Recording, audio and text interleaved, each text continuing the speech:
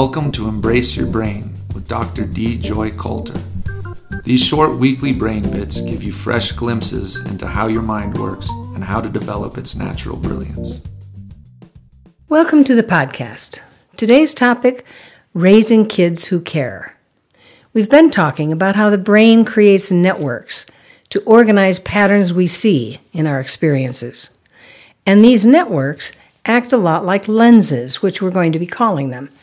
And we can polish these lenses over time if we practice noticing those patterns.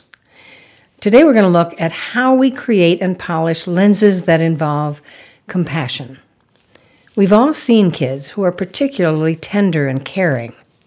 And the question might come up, how did they polish those compassion lenses so soon? Well, the reality is we're actually born with the capacity for caring and for sacrifice. It usually fades by grade school. Sometimes schools that focus on social skills can keep them alive longer. But it's often very strong between the ages of 2 and 6 if it's nurtured. So let's start there. How would we parent so a child would be caring? And since not all kids are alike, let's look at 2 very different types to get ideas. The first type we could call the rough and tumble kid, and they usually have kind of a thick skin. They're going to need good coaching, where we talk the talk and hopefully walk the walk. We have to choose perfect examples if we want to intervene and coach them to do something differently. Because if we didn't see the whole pattern and they aren't really at fault, we've lost our teaching moment. So we want to coach for saying you're sorry, for comforting, and we want to look for good opportunities to encourage them to be kind and gentle. Animal care is terrific. Words alone may rarely work with these kids, though, because while they're in motion, their ears can't listen very well at these younger ages. There is one kind of language that has a chance of registering, and we could call that working with deep messages. It's almost like branding, so we have to be very careful and not use it often. We might use it if something is extremely hot and we want them to back away. We might use it if traffic is in the area and we want to keep them off the road. There's one other way that we might come up with this very harsh no, and that would be if there's something going on that's cruel. If they're behaving with cruelty, that seems to be a marker that compassionate children have. Their parents took particular exception to that behavior.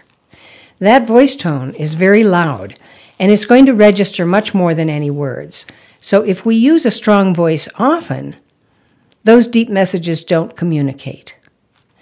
And then we're either going to have defiance or submission when we ask something. So there is hope, though, for a great kindergarten teacher or preschool teacher if our work at home needs some support. There's a great example of a young child that I've seen recently, and he was absolutely full of life, huge amount of energy, very, very observant, and so delighted about exploring everything that it was absolutely impossible to set enough boundaries. He was way too young for rules to mean anything yet. So then kindergarten happened. And I saw him after a few months of kindergarten. I asked how it was going, and he said it was fine. And I said, well, are there a lot of rules? Nope, he says. Well, can you do anything you want? Yep. Okay, there's a semantic problem here, isn't there? So then I asked, well, do they have points? Oh, yeah, they had points. Well, how do you get them? He said, well, you stand up straight, which he showed me. You don't push. And he went on with various rules, but he didn't see it that way. And I said, so do you have a lot of points? Oh, yeah.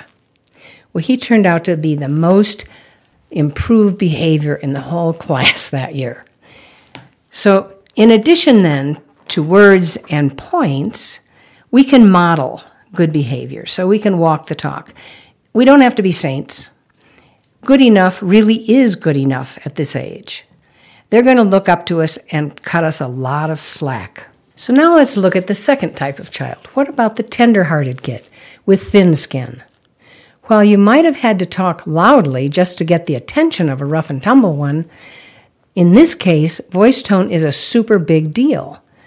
They can even pick up on your thoughts that spill over into your voice in subtle ways. My son was one of these kids. And one time I was fixing dinner and daydreaming about something that irritated me that day when he asked a question. And I popped out of my daydream to answer, but he was taken aback. "Mom, that's not a very nice tone," he said. And so I tried again, and he goes, Okay. So I dropped the irritating thought, and I tried one more time. Okay. So these kids don't really need coaching as much as they need protection from getting bruised by life.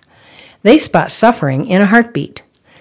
But empathy without action can be a really big problem for these kids, because then they'd be prone to depression if they get overwhelmed. We need to allow them to be helpful. And this can pose problems for us. So one time when my son was very young, we were in the grocery store when he announced baby crying. I'd heard the baby too, but, convention says we don't mess with other people's kids. But if I were to ignore that, then I'd be telling him, well, see, some kids we worry about and some we don't, which wasn't exactly what I wanted him to learn. So I went down the aisle to where the crying baby was, put my cart next to the baby, and tried to look for something on the shelf. Scotty reached over and patted the baby, and then I could make eye contact with the mother and apologize, and we could move on. You might have situations like that with the tender-hearted ones. We just have to find ways to help them be really helpful and not just sensitive. So they need to enjoy making things better, whether it's helping plants or animals or friends, and they can follow up on their efforts to see if it really helped. Is the plant okay now? Or is the animal okay now? And then point out acts of kindness that others are performing too. Often these kids are going to be drawn to the arts, so their feelings can have an outlet. So if you find you're raising one of each, this can be a challenge. You may find one child drawn to athletic outlets, and the other child is going to long for an artistic outlet to express feelings and learn to create. They're both polishing their heart lenses in their own ways. The next podcast, we're going to look at a strange glitch that arises around age 7 that can put their heart lenses at risk. If you're enjoying these podcasts, I hope you'll share them with friends. And please visit us at embraceyourbrain.com to check out some really great resources.